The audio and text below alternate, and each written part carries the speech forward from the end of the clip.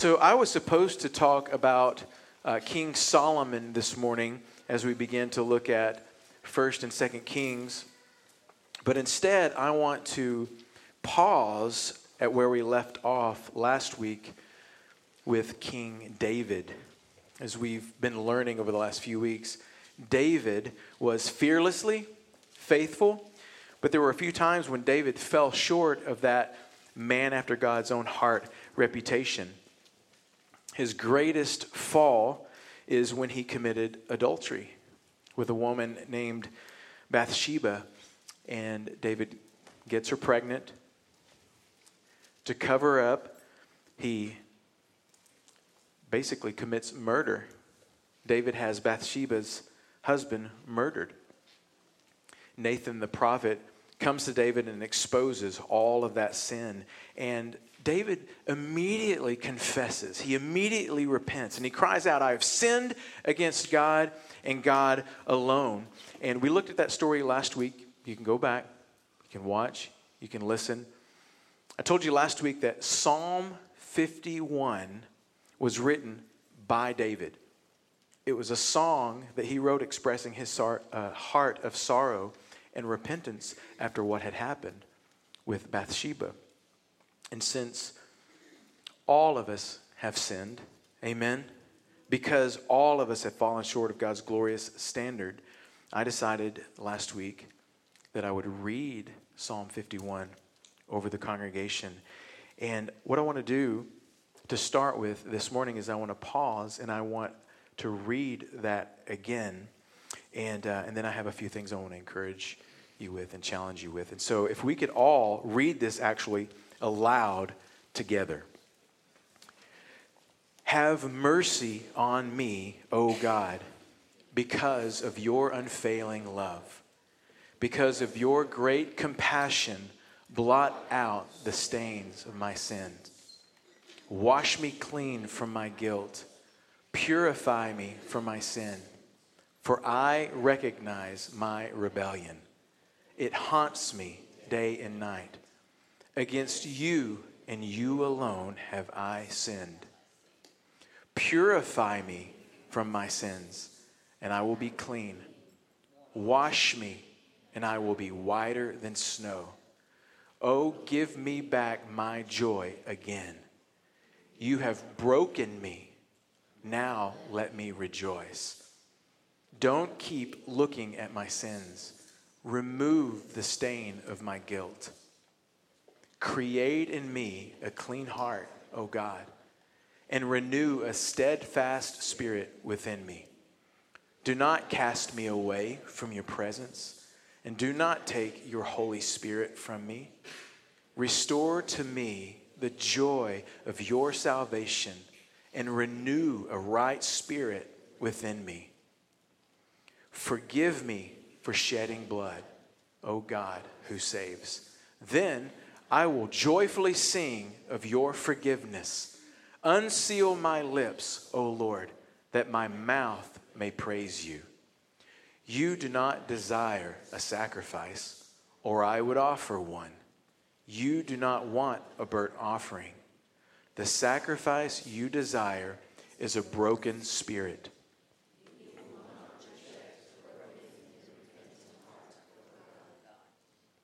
Doesn't it feel good to read the scriptures? If you're not consistently in the scriptures, I want to encourage you, challenge you to be. Just open them up and read them. The Psalms are very easy. They're very poetic. And every time we open them, we can relate one way or the other. Amen? My guess is, as David was writing this psalm, my guess is he was a broken mess. And when we just read it, he literally writes the word broken 3 times in this psalm. I could imagine David barely being able to see the page because of all of his tears. Like maybe those pages were stained with the salt water coming from his eyes. I want to share something with you that I've learned after 29 years of walking with the Lord, 23 years of pastoring. And that's this. You won't go to greater depths in the Lord until you have wept before the Lord. If you hear nothing else, that's this whole sermon in one sentence. You won't go to greater depths in the Lord until you have wept before the Lord. And if you want a title for the message, you could just write down Tears of Joy. That's what we'll call this morning, Tears of Joy. The Apostle Paul writes a letter to some of his friends in Ephesus, and he says, man, I've been praying for you guys. I've been praying for you. I pray that out of the riches of his glory, he may strengthen you with power through his Holy Spirit in your inner being, so that Christ may dwell in your hearts through faith. Then you, being rooted and grounded in love, will have power, together with all the saints, to comprehend the length and the width, the height and the depth of the love of Christ, and to know this love that surpasses knowledge, that you may be filled with all the fullness of God. You read this and you think, well, how do you experience the fullness of God? How do you experience the depth of who he is? Well, apparently, first you have to comprehend the length and the width and the height and the depth of the love of Christ and know this love. And it says that love surpasses knowledge. Like it's one thing to have knowledge of God's love, and then it's a whole other thing to personally know his love. I mean, Jesus loves us. This we know. Right? We know that he loves us. But I want you to listen to me. You can know that Jesus loves you and not be rooted and grounded in that love, and never go to greater depths of that love, not until you're able to comprehend it. That word comprehend, it means to grasp the nature, to grasp the significance or the meaning of something.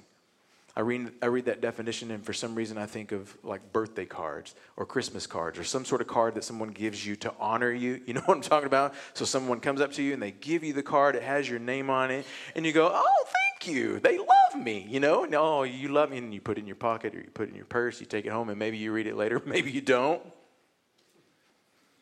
But you know that they love you because they gave you the card. But how do you know how much they love you? Till you open that card, right? You're not going to know how much they love you or why they love you until you read all the words and count the money. You know what I'm talking about. What I'm trying to tell you is that there has to be specifics that help you comprehend just how much they love you. What I want to tell you this weekend is what it takes to comprehend the love of God. And I'm going to give you a couple of things.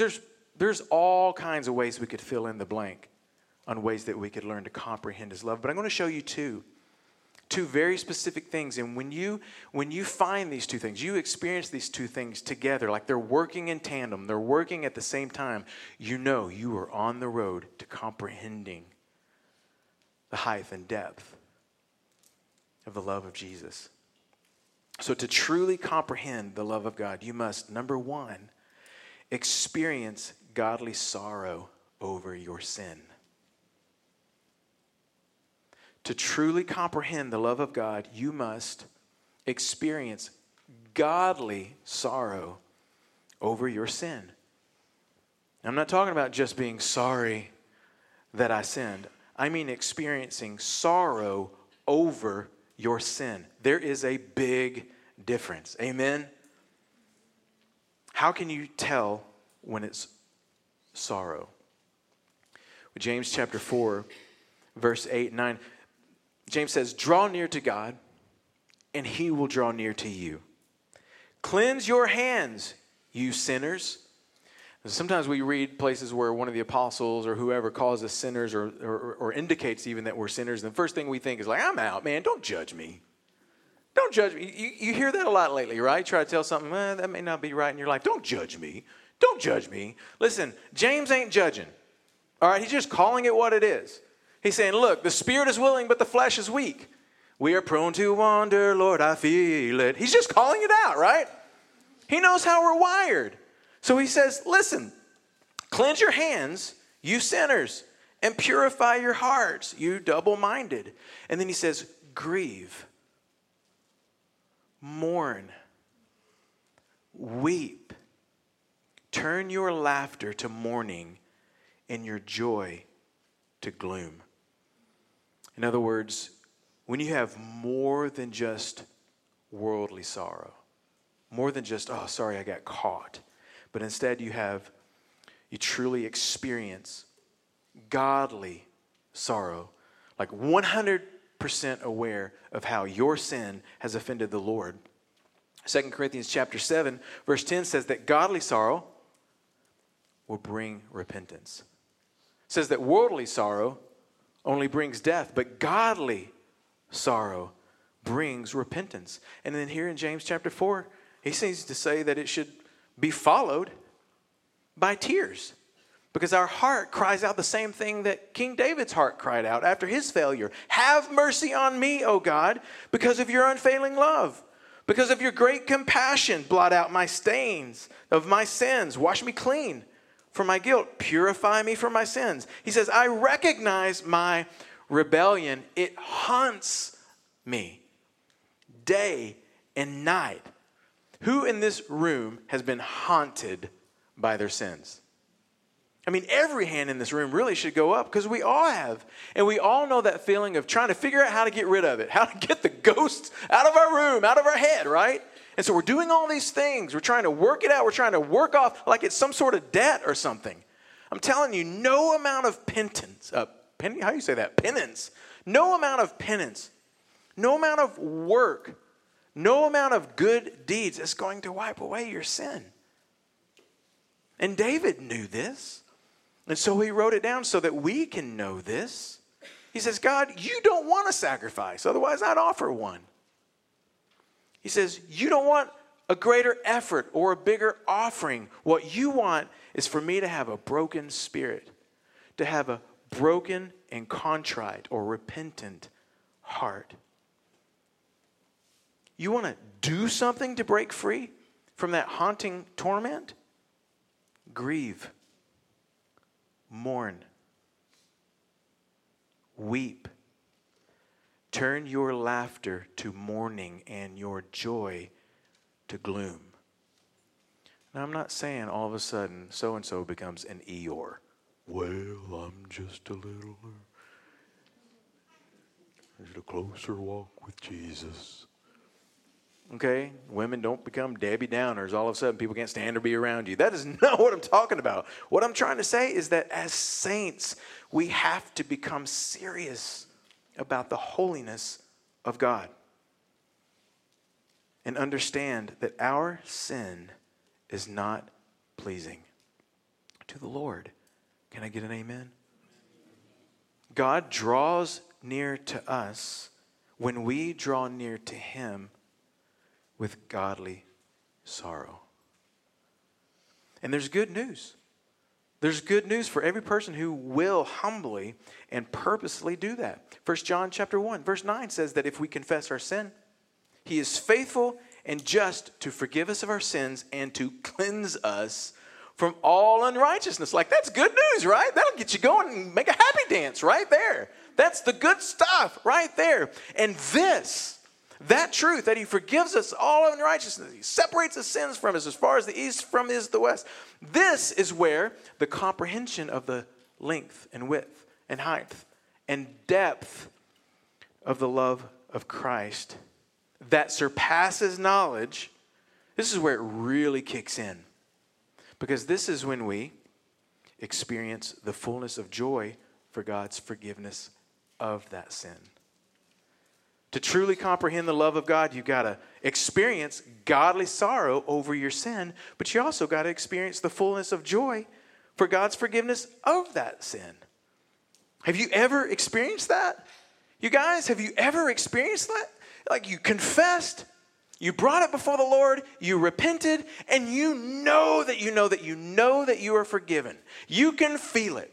The guilt is gone. The shame of that sin is gone. You've been set free from that shame.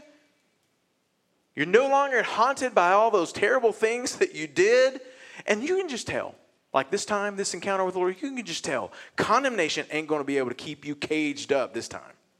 Like something happened. This is different. It is gone.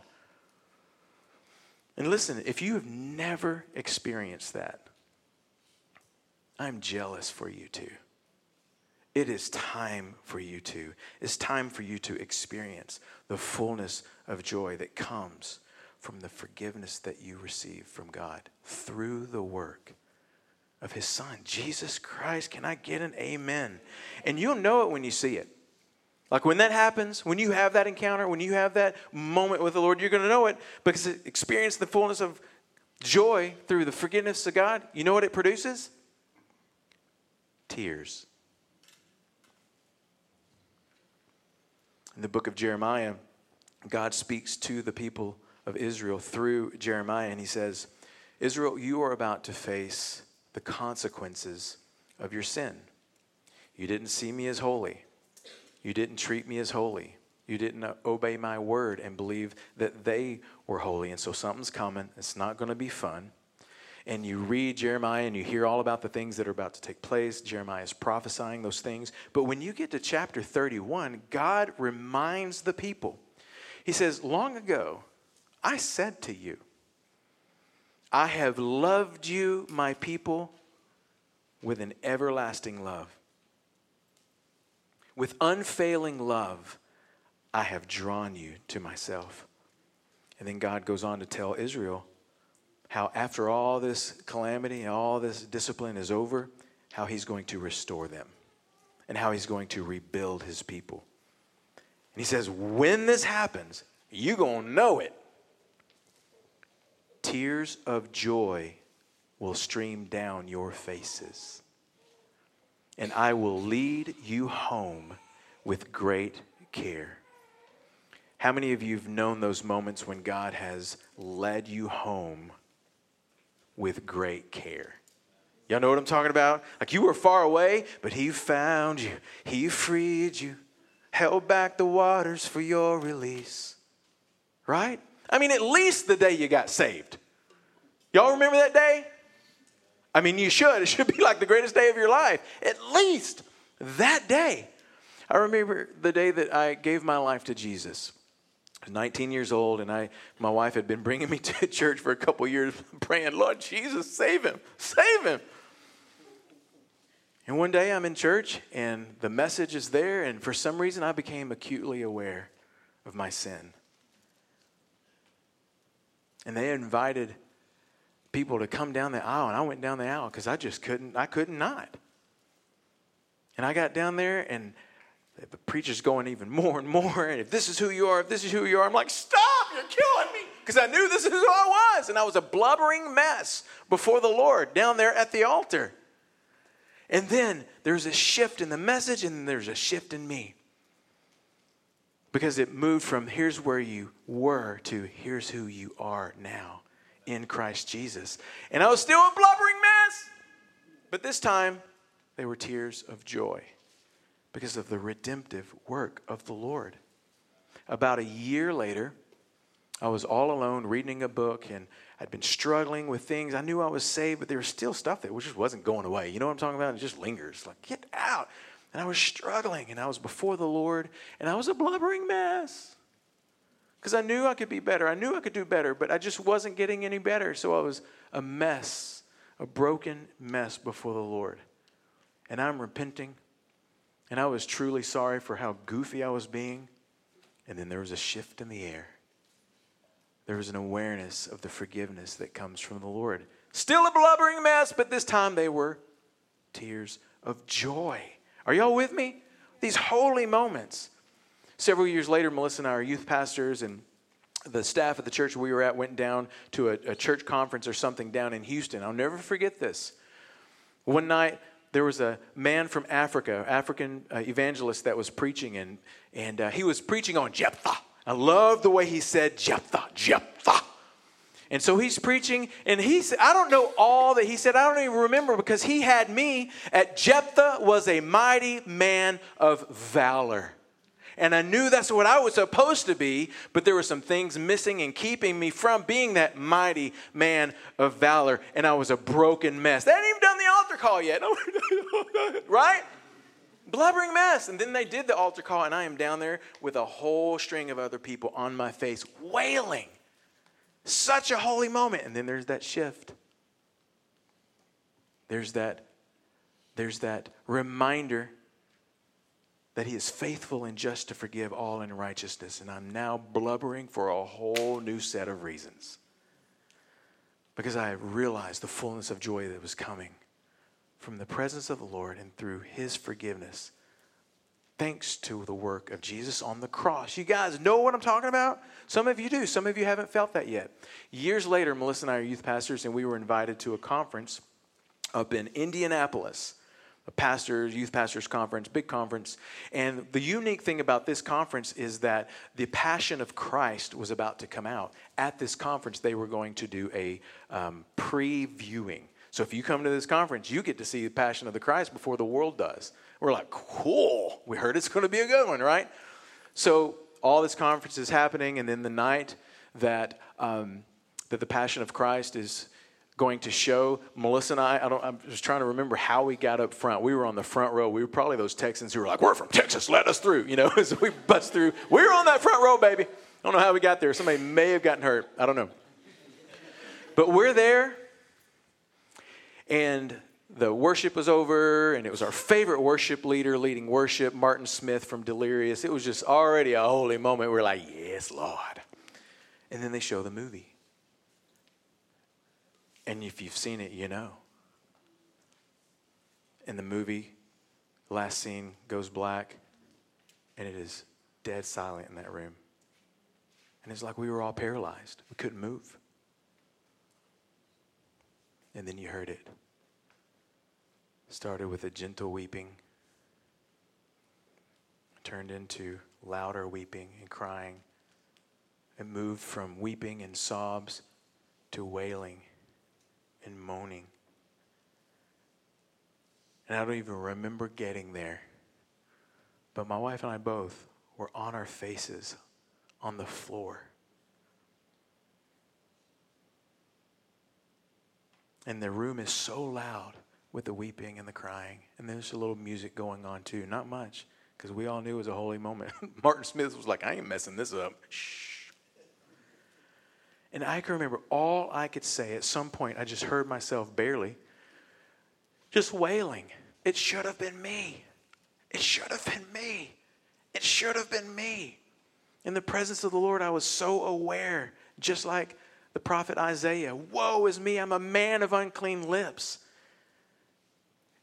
Jesus didn't do anything. He didn't deserve everything we just watched on that screen. I'm the one who deserved every bit of that. It should have been me. And that's all I could cry out. It should have been me. It should have been me. A blubbering mess. And then Martin Smith walks up to the mic and starts singing. Majesty,